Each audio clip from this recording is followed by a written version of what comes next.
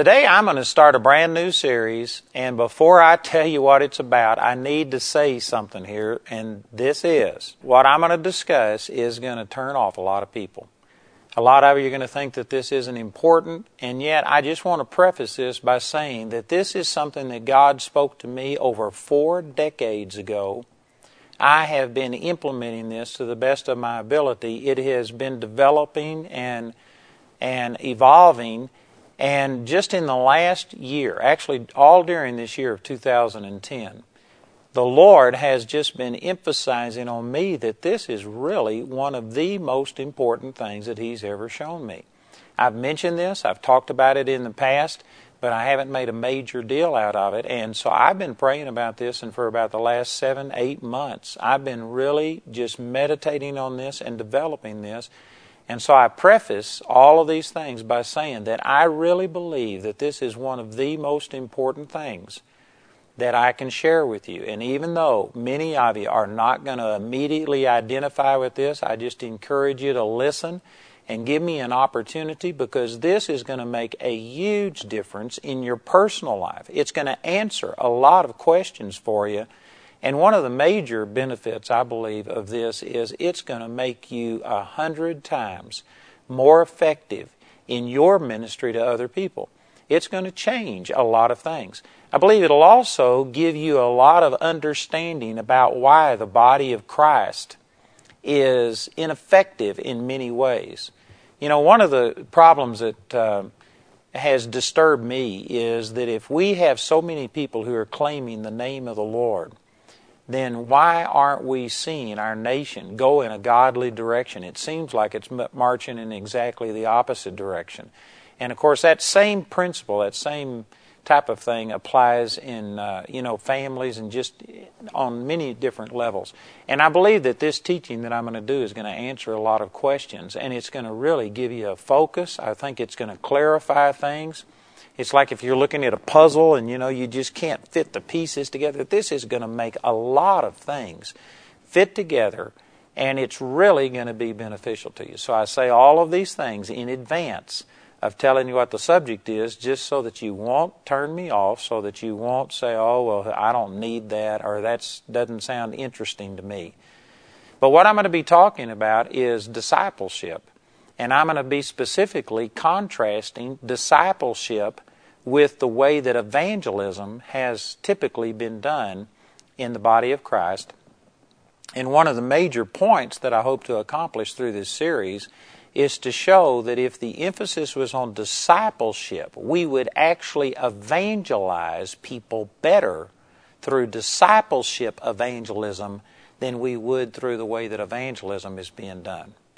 Now, as I said at the beginning, many of you, that just doesn't seem to ring a bell to you. Many of you are thinking these are things that don't apply to me. And when you start talking about some of these foundational things, and especially something called discipleship, most people just have a disconnect and don't see the importance of it.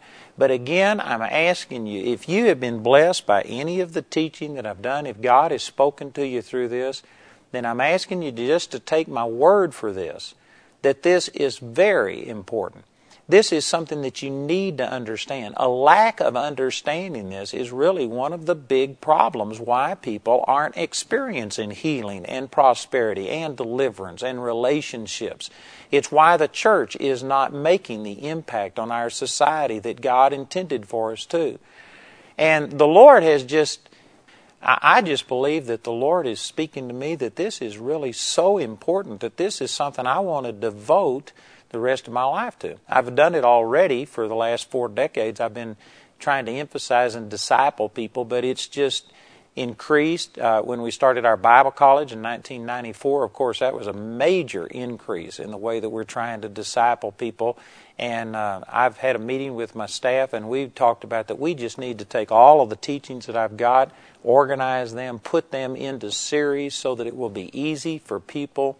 Like if you have a need in healing, that you'll be able to take our materials and just step 1 through 10 or whatever, get all of the things that the Lord has shown me on healing. If it's prosperity, we can put all of these things together. If it's in marriage or in relationships, we're going to start organizing everything. And our whole ministry is just going to be focused on trying to disciple people and bringing them to a place to where they can appropriate the power of God for themselves. I'll make this point in much more detail as we go through, but the body of Christ as a whole does not have this discipleship mentality. What we have is we have certain people, such as pastors, or evangelists, or ministers, television ministers, radio ministers, and we believe that those people are called and anointed by God, that they have a special anointing on them, and basically the body of Christ is depending upon these ministry gifts for God to funnel all of His power and His anointing into them. For instance, and there's many applications, but one application is in the area of healing. A lot of people really do not know how to believe God and receive the healing power that God has made available to every one of us. It's God's will that every single person be well. Not a single person is supposed to be sick. Christian, non-Christian. He's already paid for the sicknesses and the diseases of the entire world. It is never God who fails to heal. And yet the vast majority of Christians are not experiencing healing, not because God hasn't provided, but because they don't know how to receive. And one of the reasons that they aren't receiving is because they haven't been discipled. They haven't reached a place of maturity where they could reach out and take their healing. Like if you're familiar with any of the healing scriptures in the Gospels, there were people that asked Jesus to minister to them, and Jesus had to go and pray for them. There's other people like the centurion in the 8th chapter of the book of Matthew that he mentioned to Jesus that his servant was sick, and Jesus started to come, and he says, I don't need you to come into my house. He says, I'm a man under authority. I have soldiers under me. If I tell somebody to go, they go. If I tell them to come, they come. And I recognize the authority in your word. You speak the word only, and my servant shall be healed. And Jesus was shocked. It says he was amazed at this man's faith. And he says, I've never seen such great faith in all of the nation of Israel. This man wasn't even a Jew. He wasn't what we would term it today. He wasn't in the church. He wasn't a religious person. He was outside of the church. He wasn't even considered one of the religious people. And yet he had such faith that it amazed the Lord. And the Lord says, because of your faith, so be it done unto you. And there's other people. The woman with the issue of blood in the 5th chapter of the book of Mark did the same thing. There was people that could reach out and touch Jesus, and the power of God would instantly flow because they had developed, their faith was at a level that Jesus would turn around and say, so be it done unto you according to your faith. There's other people that came, like the man that had the son who was demon-possessed and had some type of seizures. And he says, Lord, if you can do anything, have mercy on me and heal my son. And the Lord said, it's not a matter of if I can do anything, it's if you can believe. And he says, Lord, I believe. Help my unbelief. So he had a degree of faith, but he was struggling, and so the Lord had to help him. He didn't tell that man, according to your faith, so be it done unto you. No, he had to step in and put his faith on the line to get his son healed. And what I'm saying is that today there are very, very few people who have developed in their relationship with the Lord to the degree that they can reach out and take their healing. And so they have to depend upon people who have special anointings on their life, people who have the gift of healing, the gift of miracles, and they run to their meetings. And again, I'm not saying that that's wrong. We have to start someplace, but I'm saying it's wrong for the body of Christ to never progress past that. Let me start with a scripture over here in Ephesians chapter 4. And this is talking about that God gave to the church apostles, prophets, evangelists, pastors, and teachers. That's in Ephesians chapter 4, verse 11. Let me just read this to you so I don't get it wrong. It says, and he gave some apostles and some prophets and some evangelists and some pastors and teachers. This is talking about that when he ascended on high, he led all of the people who had been in paradise or in Abraham's bosom. He led them into heaven. And he gave gifts unto men. And it lists these gifts of an apostle, a prophet, an evangelist, pastor, and teacher. And then it says in the next verse, here is their why He gave these. He says, for the perfecting of the saints, for the work of the ministry, for the edifying of the body of Christ, till we all come in the unity of the faith and of the knowledge of the Son of God, unto a perfect man, unto the measure of the stature of the fullness of Christ, that we henceforth be no more children, tossed to and fro, and carried about with every wind of doctrine by the sleight of man and cunning craftiness, whereby they lie in wait to deceive, but speaking the truth in love may grow up into Him in all things, which is the head, even Christ. And it goes on and talks about this. But the point I'm making is He gave these gifts, the apostle, prophet, evangelist, pastor, and teacher, so that the saints, the regular rank and file member of the body of Christ, Joe Blow, Jane Doe Christian, could become a disciple, could become mature, and then they do the work of the ministry. Now, some of you may not have ever looked at this verse in this light, but I want you to read this again. He gave some apostles, some prophets, some evangelists, some pastors and teachers for the perfecting of the saints. He gave these gifts to perfect the saints for the work of the ministry. The way I'm interpreting this and believing it is that you perfect the saints and then the saints do the work of the ministry. You know, I believe that it is inefficient. This is one of the points that I'm going to be making, and I'm going to be showing you a lot of stats, and I'm going to be proving this, I believe, conclusively, that the way that the body of Christ is set up, to where we have the clergy and the laity, these people that are anointed and called by God, and we depend upon them to go out and get the people born again. We depend upon them to go to the hospitals and make the calls, to pray for the sick, to see the sick heal. We depend upon them to be the spokesman for the body of Christ. I believe that that is absolutely wrong, and it is super inefficient. One person is not going to be near as efficient as if we had hundreds of people in that congregation that were mature and able to go out and into the hospitals and minister to the people at work. You know, you can say it this way. The Scripture says over in, I believe it's 2 Peter chapter 3, Peter was talking about that he was a shepherd. He was called to be a shepherd.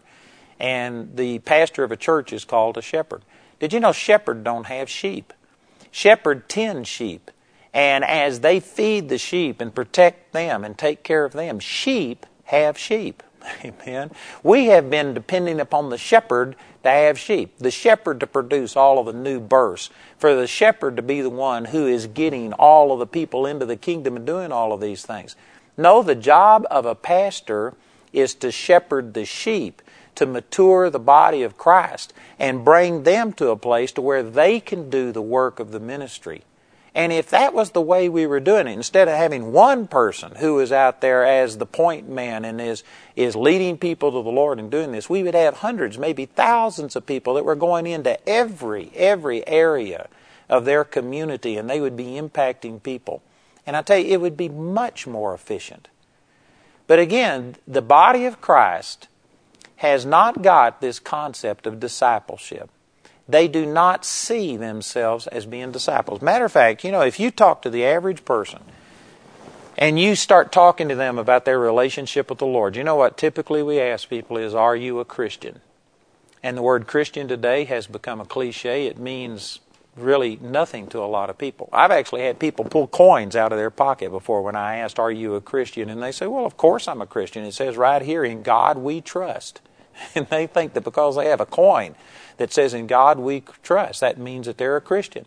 I've had people say, well, yeah, I'm a Christian. I'm not a Buddhist. I'm not a Hindu. I'm not a Muslim. And since they don't believe in those other things, they by default think that they must be a Christian. I've had people acknowledge that, yeah, I believe that God exists. Yes, I believe that Jesus is the Son of God. And they think that that makes them a Christian. See, the word Christian has become something that is misused and abused today, and it really doesn't mean very much to people. And if you were to ask, are you a Christian? It's really very subjective. It can be as simple as like the thief on the cross who just said, Lord, remember me when you come into your kingdom. And Jesus told him, he says, today you will be with me in paradise. It can be that simple. This man didn't have time to grow and disciple and go through training classes. It can be as simple as just in your heart acknowledging and receiving Jesus. But it's also true that there are people who say, Lord, Lord, and they aren't truly born again. I'm going to be showing you a lot of scriptures and showing that Jesus cut through the chase. Even a man who ran and fell down at his feet and says, what must I do to be saved? Jesus recognized that he wasn't committed. And he told him, you have to sell everything you've got and give it to the poor. And then come and follow me and you'll be my disciple. Boy, if we were to do that in our churches today, there would be an uproar. And yet that's exactly what Jesus did. So I'm saying that it can be as simple as just in your heart, making a heartfelt commitment.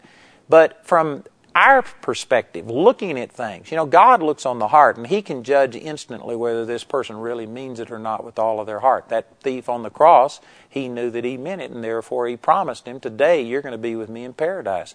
But when we look at a person who confesses, oh yeah, Jesus is my Lord, we can't really evaluate, is that a heartfelt commitment, or is he just mimicking, saying something that he's been told to say? Did he repeat the prayer just to get somebody off of his back, or was he sincere? We can't see the heart of a person, but what we can do is see their actions over a period of time. So when it comes to a person saying, oh yeah, I'm a Christian, I've made Jesus my Lord, that's somewhat subjective. We don't know about whether or not they have really meant that. And really the only way you can tell is over a period of time, is to look at them and see if there is a transformation. But if we were to ask, not are you a Christian, not have you been born again, but if we were to say, are you a true disciple of the Lord Jesus Christ? Do you know what? That is something that is very easy to tell. Now this doesn't mean that a person is perfect.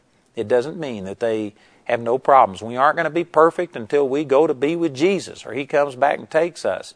But I'm saying a disciple is a person who is a learner, a follower, a person who is going on. I'm going to be showing you lots of scriptures and making these points. But I'm saying, see, that we have made the emphasis on you need to get born again and be a Christian, which being born again is absolutely essential. I am not short-selling that any at all. I believe in that 100%. But I'm saying that the Lord never told us to go and make converts. He told us to go and make disciples. Let me share this scripture with you from Matthew chapter 28. This is Jesus' last instructions to His disciples. Matter of fact, this is right as He was being caught up into heaven. In the very last words that He spoke to His disciples in Matthew chapter 28. And in verse 18, and Jesus came and spake unto them, saying, all power is given unto me in heaven and in earth. Go ye therefore and teach all nations, baptizing them in the name of the Father and of the Son and of the Holy Ghost, teaching them to observe all things whatsoever I have commanded you. And lo, I am with you always, even unto the end of the world. Amen. This is Jesus' last instruction. This is what's called the Great Commission. This is the directive for His disciples from that time, 2,000 years ago, and it's still the directive of all of us today. What are we supposed to do? He said, go and teach all nations. This word teach, I won't attempt to pronounce this Greek word here, but it literally means to be a pupil or a follower. And 10 other translations that I looked this up in, the Amplified, the NIV, and other translations, every one of them uses make disciples or disciple people. It's talking about discipleship. And in verse 20, it re-emphasizes this and basically says this in other words. It says you have to teach them to observe all things whatsoever. In other words, the command of Jesus wasn't to go and make converts. The command of Jesus wasn't to go and get somebody just to pray a prayer and get an insurance policy so that they won't die and go to hell, but instead they would go to heaven. The Lord never told us to do that. I'm going to give you examples and show you that Jesus Himself didn't minister to people that way. He went in and ministered to them and drew people to commitment. He, like I used in Mark chapter 10, this rich young ruler, he looked good. He had observed all of these commandments, but he was trusting in himself instead of trusting in God. And so the Lord just wanted to show him that, you know what, you haven't obeyed all the commands. The very first command is, you shall have no other gods. And He says your money is a god. What that money can do for you, the power and the influence that it gives you, that's a god. That's more important to you than me.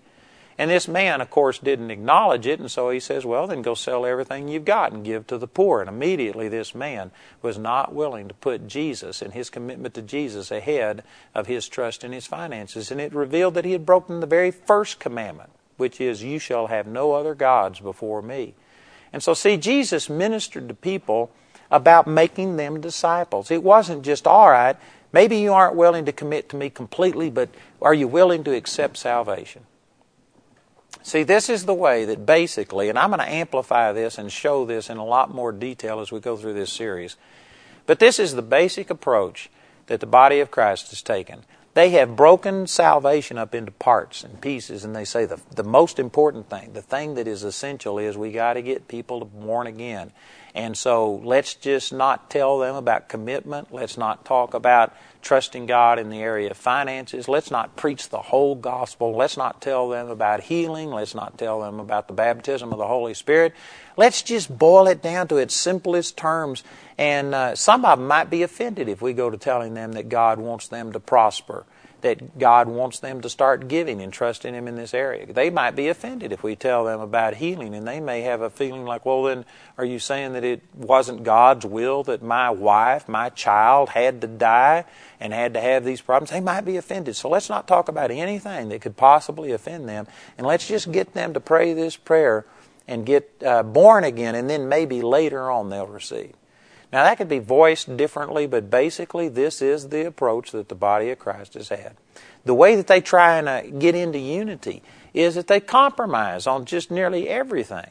They look at, like, well, you got to get saved. That is an essential thing. So let's not talk about anything that would divide us. Let's just come together and hold a meeting and just tell people about the basics, about that there is a heaven and a hell, and you got to accept Jesus. And they just boil it down to its simplest terms and try and get people born again. And then, whether they become a disciple, whether they are taught all things, isn't even on the radar screen of the average Christian. And if it is there, it's an afterthought and it is a minor thing, and they may or may not follow through. And as a result, there is just a very, very, very small percentage of people who claim the name of the Lord who could by any interpretation be called a disciple. The word disciple means a follower, a learner. One of the definitions is imitator. And they are supposed to be people who literally imitate Jesus. In Acts chapter 11, I forget the exact verse, it says the disciples were called Christians first at Antioch. Jesus always called His followers disciples.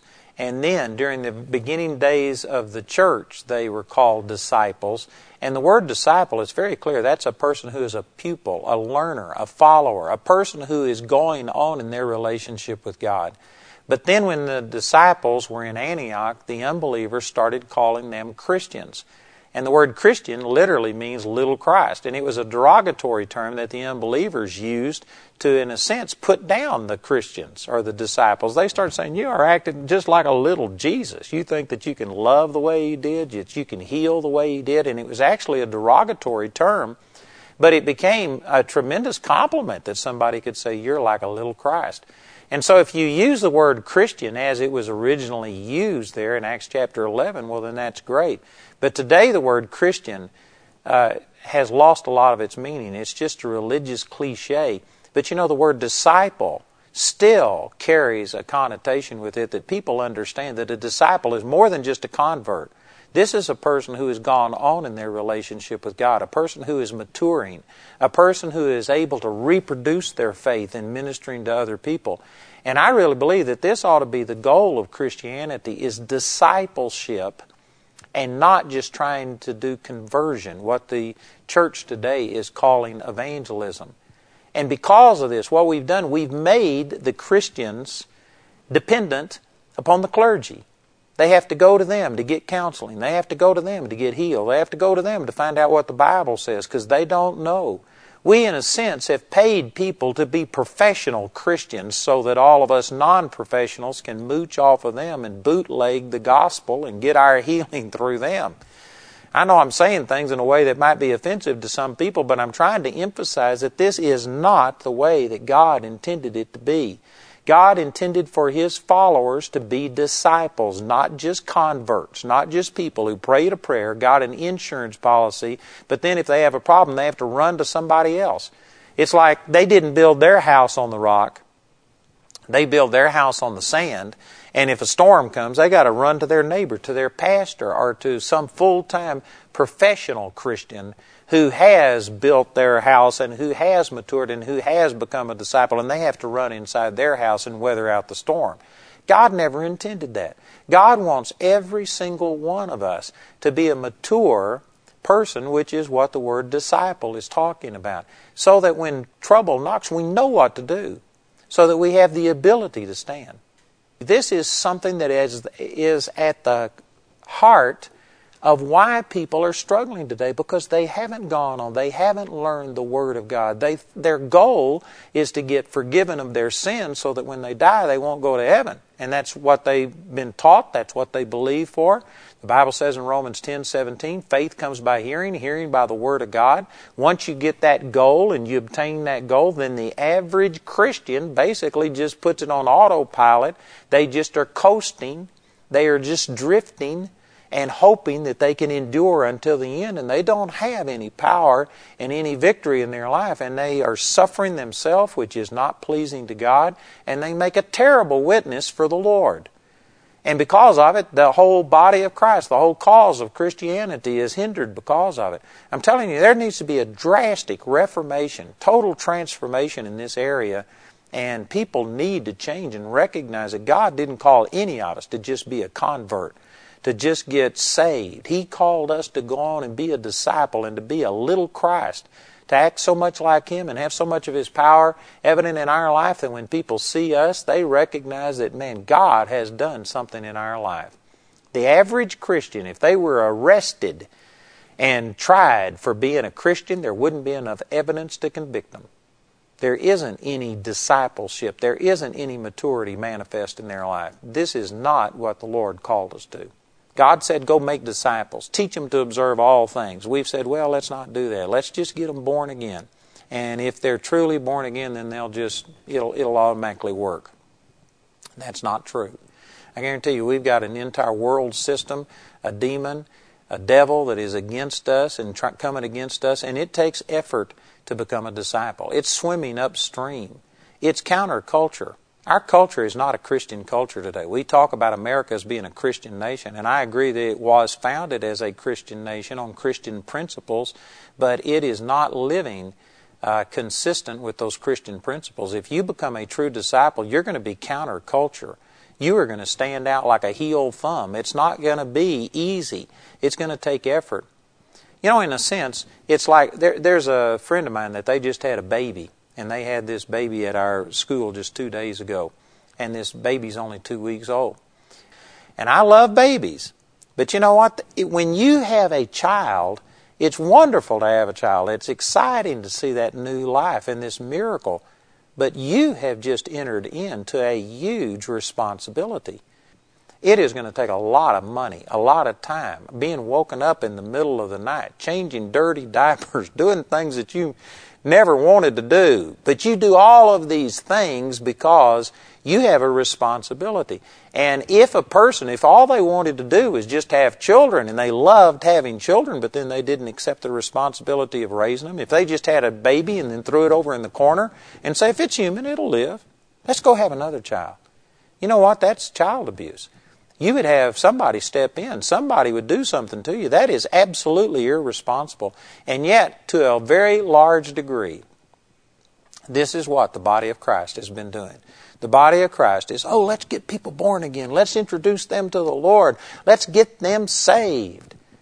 And so people go through and pray a prayer. And you know, I don't have any way of knowing what percentage of people who just pray a prayer, join a church, acknowledge, embrace Christianity, and claim to be Christian. I don't have any way of knowing what percentage of those are truly born again.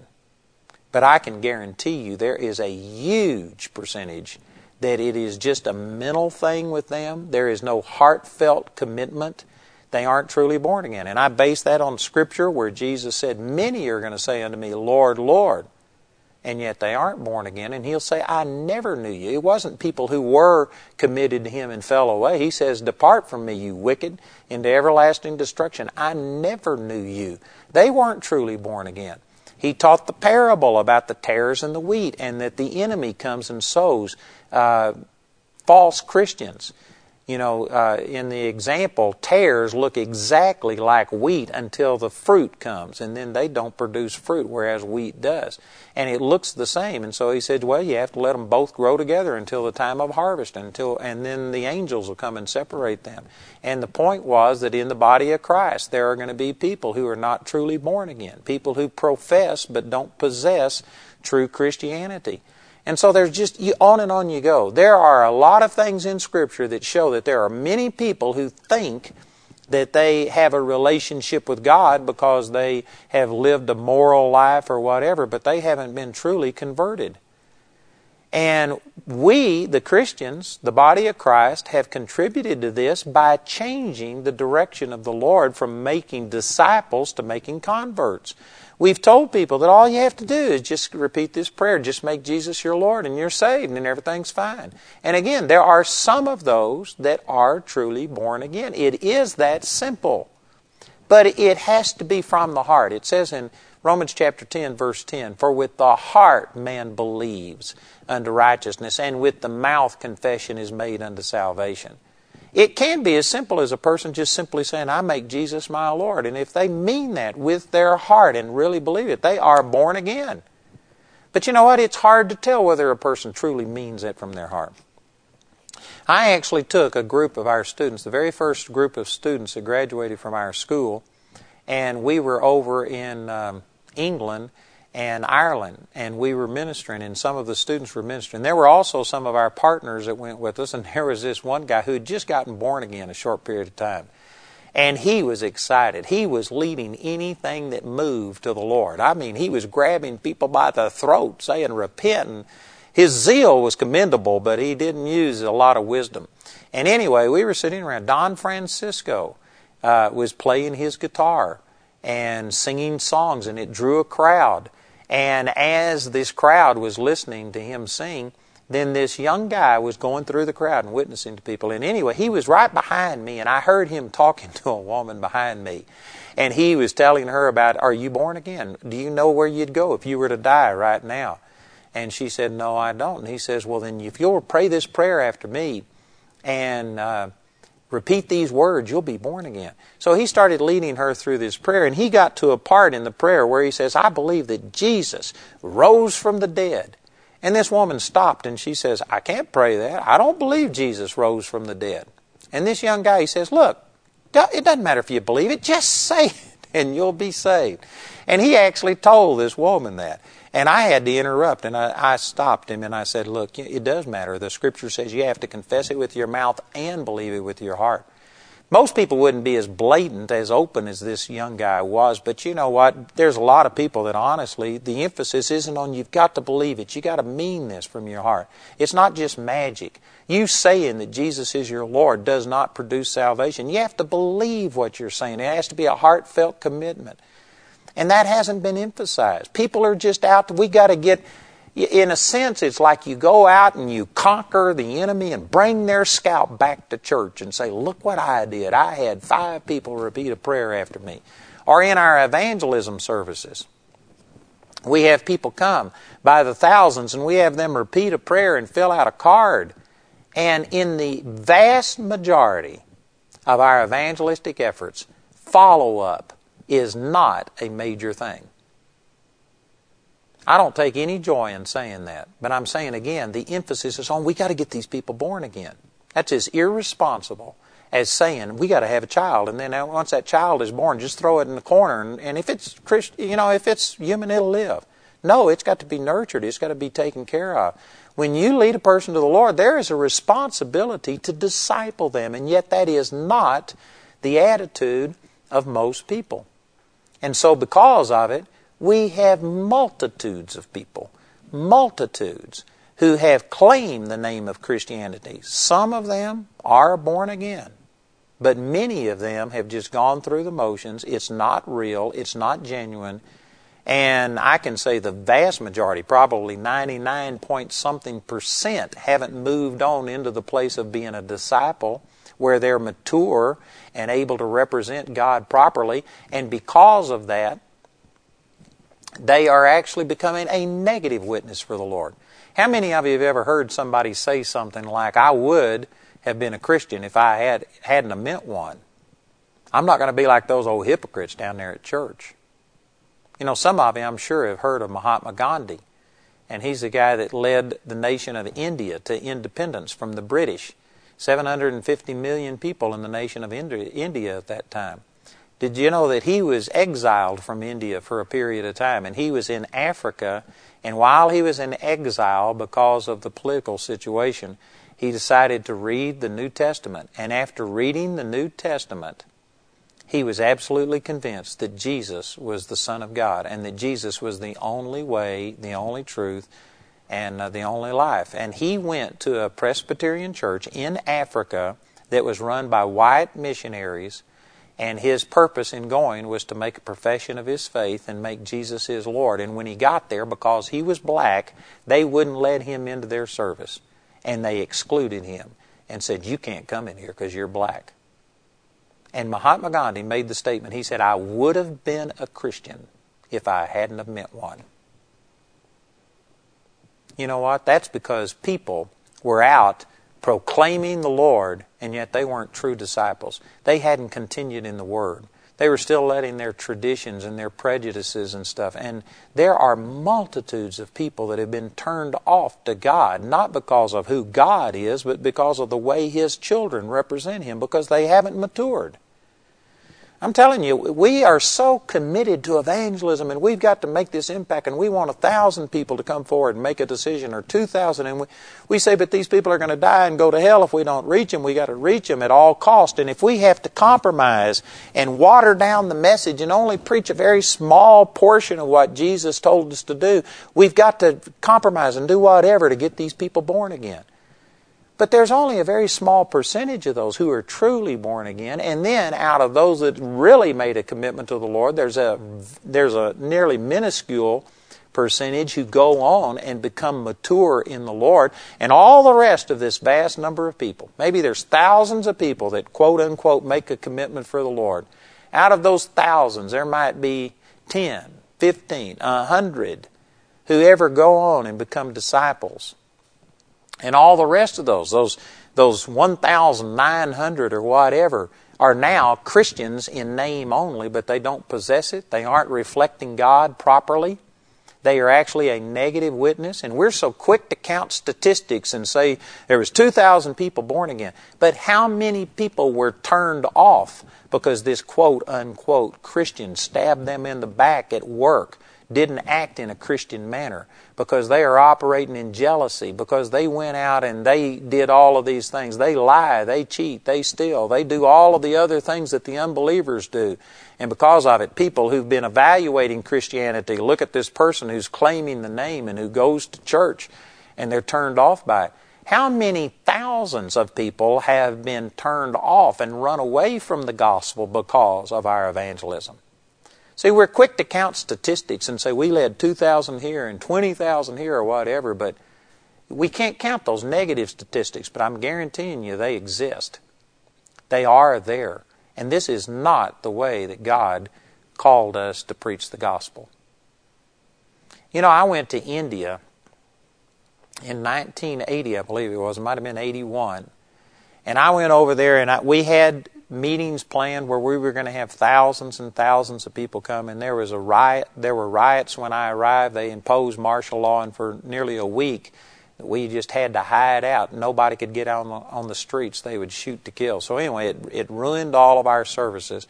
The man who brought me over there had an inroad into the Methodist churches in Ahmedabad, and I went into them. Some of them had 600, 800 people in some of these Methodist churches. But, you know, even though they were claiming to be Christians, they still had the Hindu mark in their forehead. And as I began to start ministering to these people, I started finding out that many of them, matter of fact, the vast majority of them weren't truly born again. The guy who was the bishop over this city, and in Ahmedabad, it was a city of millions of people. I don't remember all the details, but there was thousands and thousands of quote-unquote Methodists in this, and they had been Methodists their entire life. And I began to start realizing that they were professing to be Christians, but they didn't possess it. And I asked this guy, I said, how many people do you think out of these tens of thousands of people in Ahmedabad who claim to be Christians, how many do you think are truly born again? And he says, I don't know for sure, but he says, if I could find 2 families out of 10,000, he says, I'd be thrilled. I don't think there's probably more than 2 families out of 10,000 quote-unquote Methodists that had truly experienced a conversion and had been changed. And I was just shocked. And I realized that, these people were harder to reach than if they had never heard of the name of Christ, because now they were inoculized, in a sense, against Christianity. They thought that they were one. And they didn't understand that Jesus was the only way, the only truth, the only life. John chapter 14, verse 6. I actually have a picture of an idol, a little altar that they had. And there was Hare Krishna, Hare Ram, Buddha over here, and in the middle was Jesus. And they were burning incense to all 3 of them. There are something like 300 million gods in India. And if you go over and tell them, would you accept Jesus as your Savior? They'll accept Jesus as one of the gods. They'll just add Him to the 300 million so that they don't miss any. I know that that's happening. And when I came back, I was on the plane with a man who was really well known, pastored a large church, had been on the 700 Club, and this guy had held services where tens of thousands of people came forward and quote-unquote got saved. And man, as I was preaching the gospel, that wasn't the experience I had. I saw people born again. I saw some people healed, but I tell you, it was like pulling teeth. And again, that religious culture over there, it's like Jesus said in Mark chapter 7, verse 13, you make the word of God of none effect through your tradition and doctrines of man. And that religious tradition over there is just like, it was like trying to plow in concrete. It was hard. I saw some people accept the Lord. I saw some people born again. I saw some healings and things like that, but it certainly wasn't tens of thousands or hundreds of thousands. So I started asking this guy questions. And I didn't prejudice him by telling him my experience. I just started asking, so what kind of crowds did you have? He had hundreds of thousands of people come to his meeting. And I said, and how many people responded? And there was tens of thousands that came forward and got born again. And I just asked him, I said, so did you tell them that Jesus was the only way, the truth, and the life, that they couldn't worship Jesus and Buddha and Hare Krishna and Islam and all these other things? They couldn't mix all of this, that Jesus wasn't just a way, but He is the way. And this guy said, oh no, God gave me great wisdom and told me just to introduce them to Him, and then once they came to Him, He would straighten all this out and change all of this. And so this man, in effect, was saying, no, I didn't make disciples. No, I didn't tell them everything. I didn't tell them that Jesus was the only way. I just told them, repeat this prayer. And then he claimed them as being born again. If you were to take all the people that have been over there and have seen 1 million people born again in one service or whatever, and if you were to add all of this up, it'd be more than the population of India. Amen. I'm just saying, that is not what God called us to do. Let me just illustrate this by going back to when I first got turned on to the Lord. I'd been raised in the Baptist church, and the Baptists are very evangelistic. Matter of fact, once you get born again in the Baptist church, you really don't ever have to go back to church, because every service is all an evangelistic service, preaching about getting saved. And every service is to get people saved. So once you get that, really, there's not much need to go to church, because there wasn't much else to it. All there was to salvation was getting saved, and then they taught you how to get another person saved. And so it was all evangelism. So when I got really turned on to the Lord, I had this miraculous encounter with the Lord. Again, you can't operate in something that you don't know. I didn't know anything about the baptism of the Holy Spirit. I didn't understand about healings, miracles, about a real intimate personal relationship with God. I wasn't a disciple. I was a convert. And when I got really turned on and had this miraculous encounter with the Lord, I just started mimicking the way that I had been taught and what I had seen modeled in front of me. And that was that, man, it was all about getting people saved. So I started going up to people if they came out of a 7-Eleven store with a pack of cigarettes or a can of beer. I'd grab them and say, "You're going to hell, repent or else, turn or burn." We passed out tracts in the bars that said, "Repent or else, turn or burn." I mean, I was obnoxious. I was just radical. It was all about, you got to be born again. And I'd have people pray prayers after me. We were knocking on 100 doors a day trying to get people born again. We weren't trying to disciple people. It was just all, you got to get saved. You got to get saved. And that's what it was all about. And as I did this over a period of a year or two, I would come back across some of the same people that I had led through a prayer that they, quote unquote, had been saved. And I'd meet them again. They still had the same problems. They were just as spiritually dead as they were before. There wasn't any evidence that there was any change in their life. And the Lord ministered to me out of a lot of scriptures, but one of them was John chapter 15, I believe it's verse 16. And it says, "You have not chosen me, but I have chosen you and ordained you that you should go and bring forth fruit, and that your fruit should remain, that whatsoever you ask the Father in my name, He may give it unto you." And that verse said that our fruits to remain. And I began to start seeing that I was having all kinds of converts. I mean, I was leading 2 or 3 people a day to the Lord, quote unquote, to the Lord. And yet, I'd go back and see them 6 months later, and there was no fruit that remained. There was no evidence of them being a Christian. And I began to realize that this is not right, that this isn't working. And during that period of time, God put some people across my path who were associated with this group called the Navigators. You know, there's an organization, it's headquartered right here in Colorado Springs, not very far from our office. But they began to start teaching me some things. And they used a number of things to show that what we've got to do is make disciples of people, not just converts. And I mean, this has been 40-something years ago in my life. And this impacted me in a powerful way. Prior to that time, I had basically been an evangelist because that's all I'd ever had modeled and patterned to me. But through these people, I began to realize that God called us to make disciples. And that's when I started emphasizing teaching believers. And actually, I see more people born again today, but it's not all through me. At our meetings, we see people born again. We see people baptized in the Holy Spirit. But I get hundreds, thousands of testimonies of people that I've ministered to who were already Christians, but they weren't experiencing victory in their life. And as I teach them the Word of God, how to get healed, how to prosper, how to resolve differences and get along with people and to do all of these things, then they go out and they lead other people to the Lord. And they get changed. I really believe that that's what God has called me to do. I really believe that's what God has called all of us to do, is to disciple others, and then through them, as they go out, they reproduce. And this has an exponential effect on the body of Christ. One of the examples that these people that were associated with the Navigators gave me, and I've printed this out so that I won't misquote it. I've sometimes misquoted this, so for all of you who have heard me talk about this before, this is the latest, amen? So disregard my previous figures. But here is the latest figures on this, that if one person went out and told a person about the Lord and they got converted, they were born again, had a true relationship with God, and then instead of just going out and trying to get another person saved, instead they went out and they discipled that person for 6 months.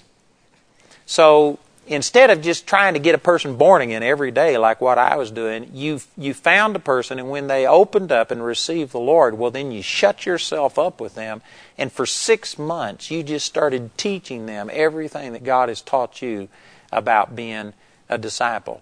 So that at the end of 6 months, this person would be a disciple. That doesn't mean that they were as mature as they would ever be, but they were to a place where they could actually reproduce and go share with another person and bring them to that level where they are. So if you were to make the emphasis on discipleship instead of converts, well, at the end of 6 months, you'd only have 2 disciples. And let's contrast this with a person who was so zealous that he was leading 3 or more people per day to the Lord. Let's say that he could lead 1,000 people a year to the Lord. You know, that would be exceptional.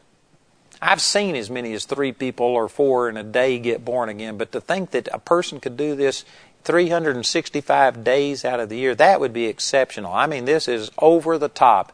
But let's just say that somebody could lead 1,000 people to the Lord, make 1,000 converts a year to the Lord. At the end of 35 years, a typical ministry length, did you know that person would have 35,000 converts?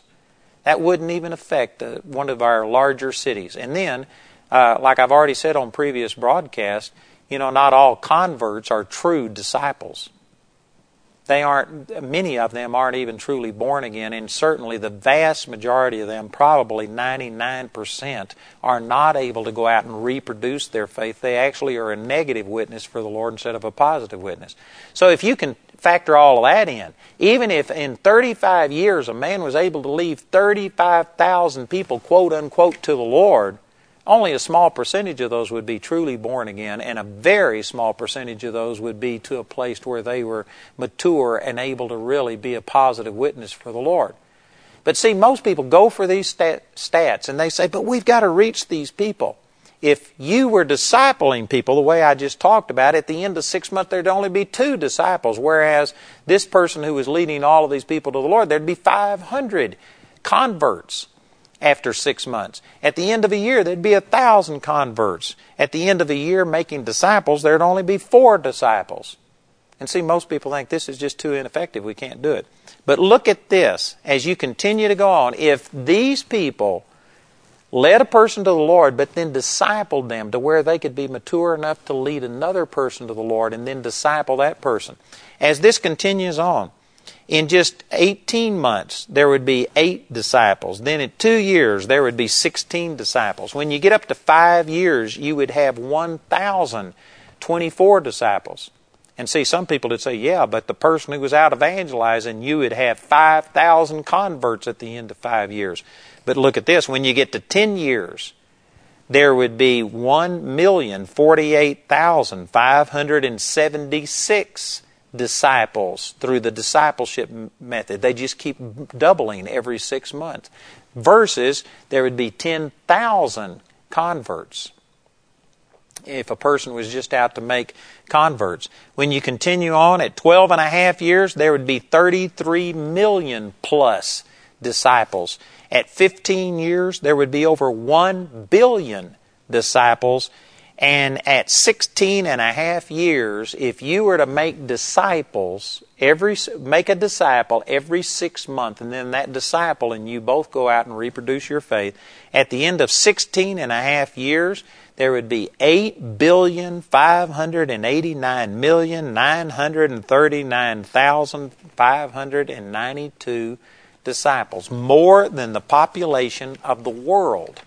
And another example that was given to me is if you had a checkerboard, which there's 64 squares on a checkerboard, if you put 1 grain of wheat on the first square and then you doubled it, again, this is the principle of discipleship, there would be 2 grains of wheat on the second square. And then there would be 4, and then 8, and 16, 32, 64, etc. But did you know by the time you got to the 64 square, now listen to this, you would have 295 quintillion, 479 quadrillion, 900 trillion, and more than that. I mean, this number is just overwhelming to me. I'd never heard of the word quintillion until this. But you know what? Here's a practical way of saying it. If you put that grain of wheat on the first square and just kept doing it, did you know that by the time you got to the 64 square, you would have enough wheat to cover the continent of India 3 feet deep in wheat? Man, that's mind-boggling. That's overwhelming. Can you see that if we were making disciples and not converts, then we would be much more effective in just a very brief period of time. But it starts off slow. And most people, our culture today, we're just into instant gratification. We're very short-term thinking. And we think, oh, but there's people dying and going to hell, and I've got to go out and just tell everybody, and I haven't got time to disciple them because there's other people that need to know. And now we've been doing that for hundreds of years. We've changed the command of the Lord from making disciples to making converts. And the church for centuries has just been putting the emphasis on, let's get people born again. Let's just introduce them. And then it's an afterthought about discipleship. And it's not very effective, and it's not the focus, and it's not the emphasis. And because of this, look at how we're impacting our world. There has been some improvement. There are people that are going on with the Lord. And I'm not saying that it's a failure, but it is not the potential that God gave us through discipleship. If we were to put the emphasis on discipleship, in 16 years you could effectively evangelize the entire world through discipleship. It is much more effective. This is the way that God intended for the body of Christ to represent Him, was to go out and make disciples, tell people about the Lord.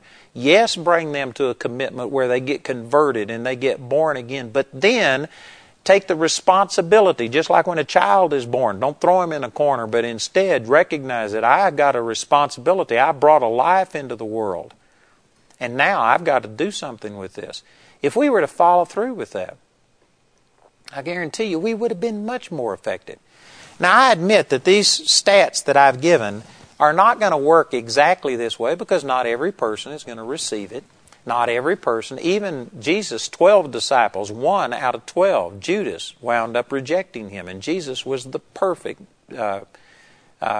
mentor, the perfect person to teach him. And yet 1/8 of the people that followed Jesus closely wound up falling away. So these stats wouldn't be, perfectly like this. But this is the potential. And it is much greater, much greater. The average pastor goes out and they just want a big church. And so, they're looking to grow.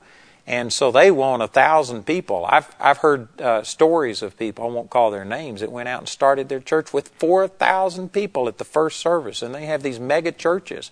And they do these things. And so most pastors would say, I haven't got time to disciple. So they go out and they start holding crusades. They start doing something. They go on radio and television and try and draw people in. And they may start with 100 or 200 or 300 or whatever. But the vast majority of churches never grow beyond 200 people. I've heard a statistic that over 80% of all churches in the United States are below 200 people. And so most people would say, but yeah, if I was to go through this discipleship method the way you're talking about, after 2 years there'd only be 16 of us. Well, and see, most people would say, I've got to grow faster than that. But if you were to just continue this, if you just started by yourself and led one person to the Lord and for 6 months discipled him, and then you started this process, at the end of 5 years you'd have over 1,000 people. That would outstrip the growth of the vast majority of all churches in the United States. In 10 years you would have over 1 million people. Now, of course, that would be limited based on the place that you're in and the population, but I'm saying that the growth potential through discipleship is much greater, but most ministers would opt for the evangelism method. Let's just get them in, get them excited, get them pumped up. And they aren't making disciples because it's more work, but it also has more potential. The body of Christ should be making disciples. We need to sit down and count the cost. And boy, there are so many things I've got to share about all this. Let me share a passage of Scripture with you here. I've printed this out. These are my notes from my computer, but let me read some statements to you here that Jesus made. In Luke chapter 14, verse 26, He says, If any man come to me and hate not his father and mother and wife and children and brethren and sisters, yea, in his own life also, he cannot be my disciple.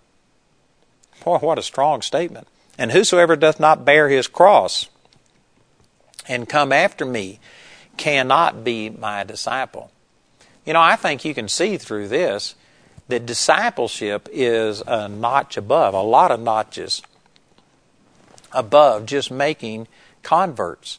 And again, the body of Christ as a whole, if you were to go out and try and evangelize people through discipling them and teaching them these things and preaching commitment the way that Jesus taught it right here, did you know the vast majority of the body of Christ would get on your case and criticize you and say, man, you're preaching, this is too restrictive, this is too hard, it's not that hard to get born again.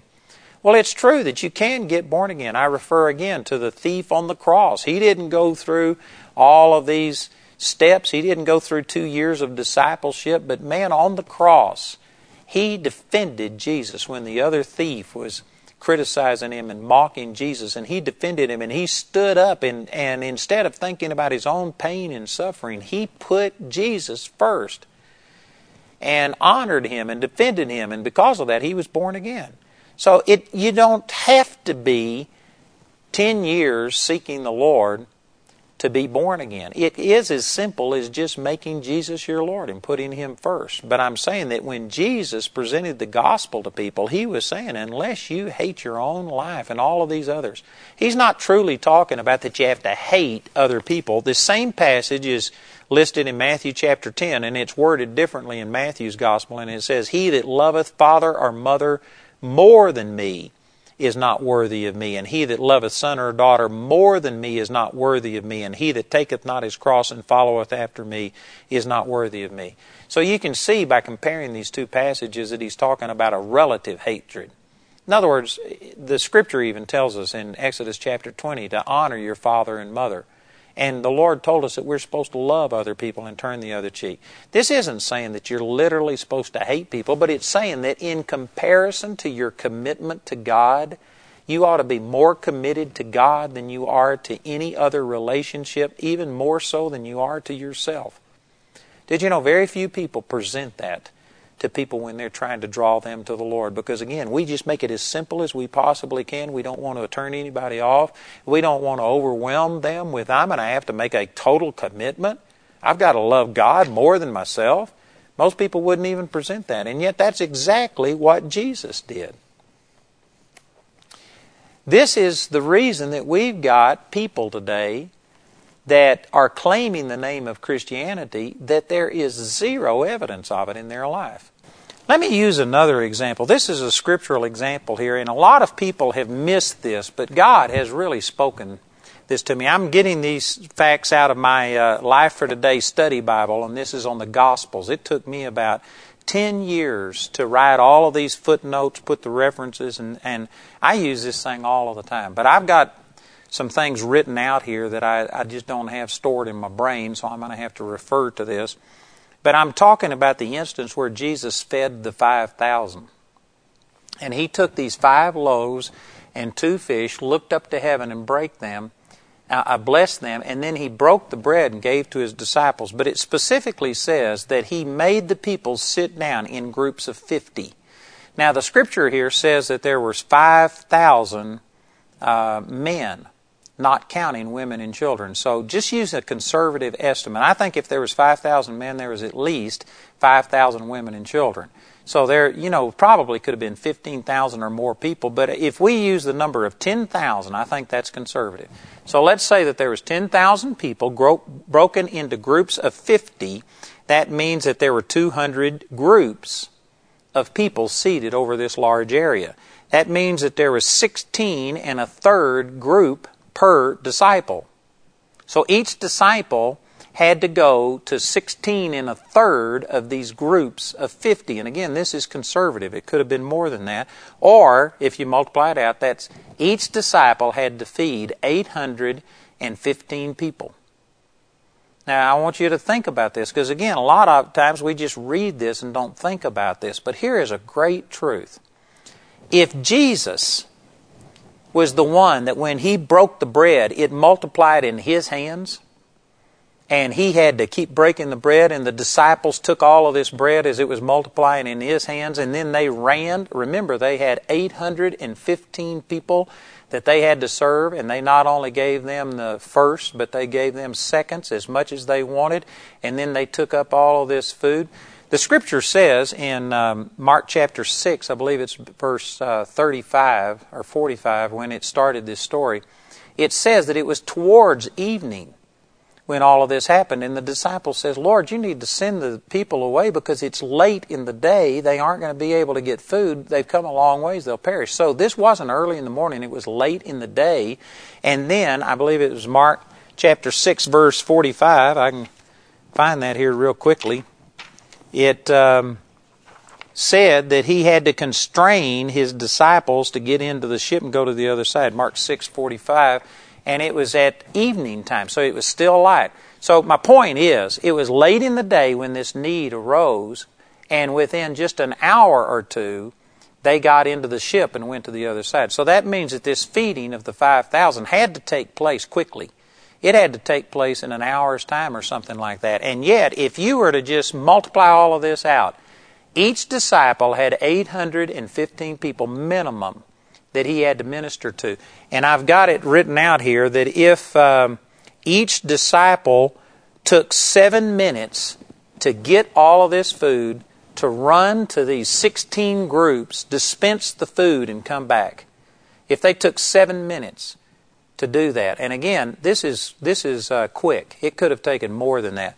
But if you figure all of this out, it would have taken a minimum of 7 hours to feed all of these people.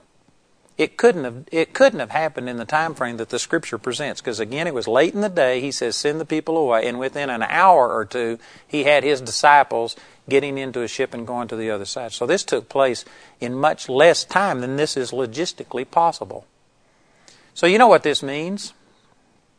Here's my point. Jesus blessed this food. He broke it, and He gave it to the disciples. And the multiplication took place in the disciples' hands. It's the only way that this could have happened. Now again, Jesus is God, and I guess, He could have suspended time, or I don't know. There may be some other explanation, but the one that seems logical to me is that He blessed this food, and the multiplication didn't take place in His hands. But when He gave this little bit of bread and a little bit of fish to the disciples went out and they just started breaking it. And every time they broke it, there was more. And it multiplied in their hands. That is the only way that the feeding of this 5,000 could have taken place in a relatively short period of time. And to me, this is a great illustration, of discipleship. We have been trying to get the ministers to do everything, to minister and to get everybody healed and everybody saved, and everybody has to come to them for counseling, and it's all of these things. And we've tried to do this, and it's inefficient. It just doesn't work. I love ministering to people, and I love touching people's lives, but I can't touch everybody. I can't do everything. I have learned, and one of the things that the Lord put on my heart was for me to take the things that God has put in my heart and share with other people, and then they go out and they begin to start doing these things. This is consistent with what I was sharing from Ephesians chapter 4, verses 11 and 12. This is also the exact scripture that the Lord put on my heart when I started our Charis Bible College. It says in 2 Timothy chapter 2, verse 1, Thou therefore, my son, be strong in the grace that is in Christ Jesus, and the things that thou hast heard of me among many witnesses, the same commit thou to faithful men who shall be able to teach others also. And that's what this whole Bible College is based on, is we are taking the things that God has put in our heart and we are discipling people. And through that, I really believe that we are going to be reaching more people through taking these people that come here, discipling them, bringing them to the place that God has brought me to. And of course, praise God, they can go way beyond me, but I'm saying at least I can teach them the things that I know and bring them to a place to where they can experience what I've experienced. And then through them going out, through our students going out, I really believe that that's the only way we are ever going to really impact the world. And yet this hasn't been the model of most of the church. Most of the church takes one person who is anointed and puts the emphasis on them, all of the responsibility on them. And I tell you what, it's ineffective. You can't minister to all of the needs of the people, and it also wears the person out. In our meetings, I've started taking people with us, and our Bible college students, we train them. We have taught them how to pray. And we have people at our meetings that stand there and pray for others. And we are seeing, 10, 20 times as many people touched by the power of God as when I have to stand there and pray for them all by myself. It's just ineffective. This miracle of the feeding of the 5,000 could not have happened if Jesus didn't have disciples. And it wasn't something that took place without their cooperation. They had been discipled by the Lord. They had seen miracles before, and they were operating in faith. Now, the disciples made a lot of mistakes. I'm not saying that they were perfect, but they were people who were growing and maturing, and they had already been casting demons out. And it took a lot of faith for these people to be sitting down, 16 and a third group, 815 people, and here I am with one little bit of bread, one little bit of fish, and I'm heading towards all these people saying, I'm going to feed you. You know what? Those disciples could have just thrown this down and said, Jesus, this is impossible. I can't go feed all of these people with this tiny bit of food, and they could have just avoided the situation and not have obeyed Him. Most of us, would want Jesus to multiply all of the food and just pile it up by huge piles and get a truckload and drive the truck out there. And after we are guaranteed that we have the supply to meet everybody's need, then we go out and say, here I am and here's your food. But no, Jesus sent them out with something that in every natural way of evaluating things was completely incapable of meeting the need. And He says, you go out and feed all of these 815 people at least. It was probably over 1,000 people per disciple. You go feed them with this little bit. And as they obeyed and went and started doing it, that's when the multiplication took place. This is the way it's supposed to be in the body of Christ. The full-time ministers, the apostle, prophet, evangelist, pastor, and teacher, are supposed to minister to the saints. They are supposed to disciple them. Get them to a place that they can function like the pastor of the church does. You may have a different calling, but you still have the same power and authority and the same name of Jesus that you could use. And the people should be going out and doing all of these miracles. Those of you that have been born again and seeking the Lord for 20, 30 years or something, many people will remember Mel Tari. He wrote the book Like a Mighty Wind, and he told about this revival that took place in Indonesia. They were in a Presbyterian church. The power of God just swept in. The gifts of the Spirit started operating. People were being told their names and miracles were happening. People were raised from the dead. And I don't even remember the statistics, but dozens of people were raised from the dead. People walked on water to go out and preach the gospel through rivers that were infested with crocodiles and things, and they'd just walk across the water. Miracle after miracle happened. He had this book, Like a Mighty Wind. And it was tremendous. And all of it started in a Presbyterian church. Just miracle after miracle happened. Well, years after that, I was speaking at a full gospel businessman thing, and Mel Tari was speaking also. And I'd read his book. And back, I'd say 20 to 30 years ago, Mel Tari was probably the hottest thing in the charismatic part of the body of Christ. Man, he was just making a huge impact on people, telling all of these stories, what had taken place in Indonesia. And anyway, when I was with him, I started asking him questions and asking some things about what I'd read in his book. And one of the things was I basically wanted an update. And I said, so are you still seeing these kind of miracles? Are people being raised from the dead and blind eyes open, deaf ears open, the lame walking? Are these miracles still happening in those churches? And he said, no, we hardly ever see a miracle. This is like 10 years later. He says, we hardly ever see a miracle in the church. And my response was, well, isn't that a shame? He says, I said, it's just like every other move of God. It tends to die out over a period of time. And he said, oh, no, it's not like that at all. He says, we are seeing more miracles happen than have ever happened before. He says, the things I wrote about in Like a Mighty Wind, he says, we are seeing more happen now than we ever saw, but it doesn't take place in the church. He says the people in the churches have already been set free and they are growing up, and now all of these miracles aren't taking place through the pastors and through the leadership. It's taking place through the rank and file member in their workplace, just out in the villages. He says we are seeing more miracles than ever, but they're just spread out through the people. And that is, I believe, what God wants to happen. He wants, yes, I'm not denying that God calls people like me into full-time ministry and pastors of churches. Matter of fact, that passage that I used in Ephesians chapter 4, verse 11, He gave apostles, prophets, evangelists, pastors, and teachers. You know, some people haven't thought about this, but each one of those things is listed separately. Apostles, comma, prophets, evangelists, all of those things have commas. Those are individual things. But when it comes to the pastor, it says pastors and teachers. I believe that a pastor should be a teacher. And yet we have a lot of evangelists that are pastoring churches today for who knows whatever reason. Security issues, to have a base of support, people that are going to support them so that you don't have to be out there. I don't know. There could be a lot of different reasons. But we've got people today who are evangelists that are pastoring churches, and they aren't teachers. But I believe, according to that scripture in Ephesians 4:11, a true pastor should be a teacher, because it is the responsibility of the pastor to shepherd those sheep, to disciple them, to bring them to a place of maturity. The average church, you come together, and the message this Sunday is completely disjointed from the message the previous Sunday. It's going to be completely different. It's more like a cheerleading thing. It's like a pep rally where you get them together and you excite them and people proclaim.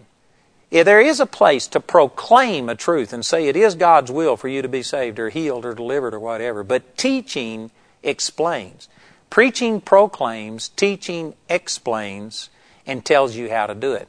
In a sense, it's nearly wrong, or it causes problems to proclaim that God wants you to prosper and then not give the person the information about how to do it, because it builds this expectation. And Proverbs chapter 13, verse 12, hope deferred makes the heart sick. If you get people expecting healing, but then they don't have a clue how it works, and they think only the super saints can do it, the super dupers, well then, you know what? You're building a case for frustration, disappointment, and in some ways they're worse off to have heard preaching without any teaching that will teach them how to do it. Discipleship is teaching.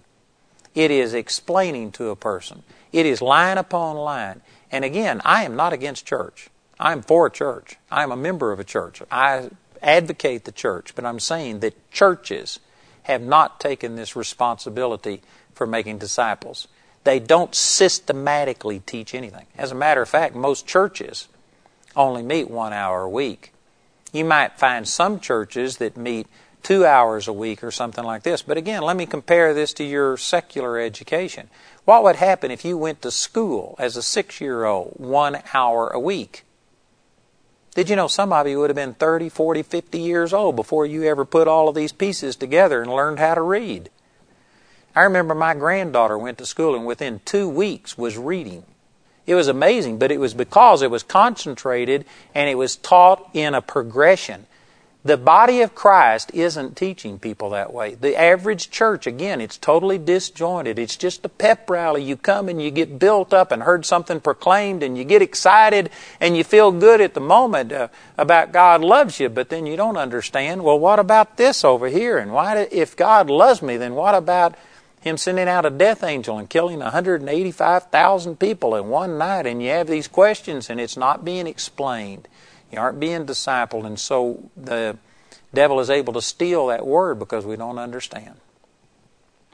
I'm telling you, brothers and sisters, discipleship is absolutely essential, and the lack of discipleship is the reason that many of you are struggling the way you are and feel no confidence. You have to run to somebody else for help.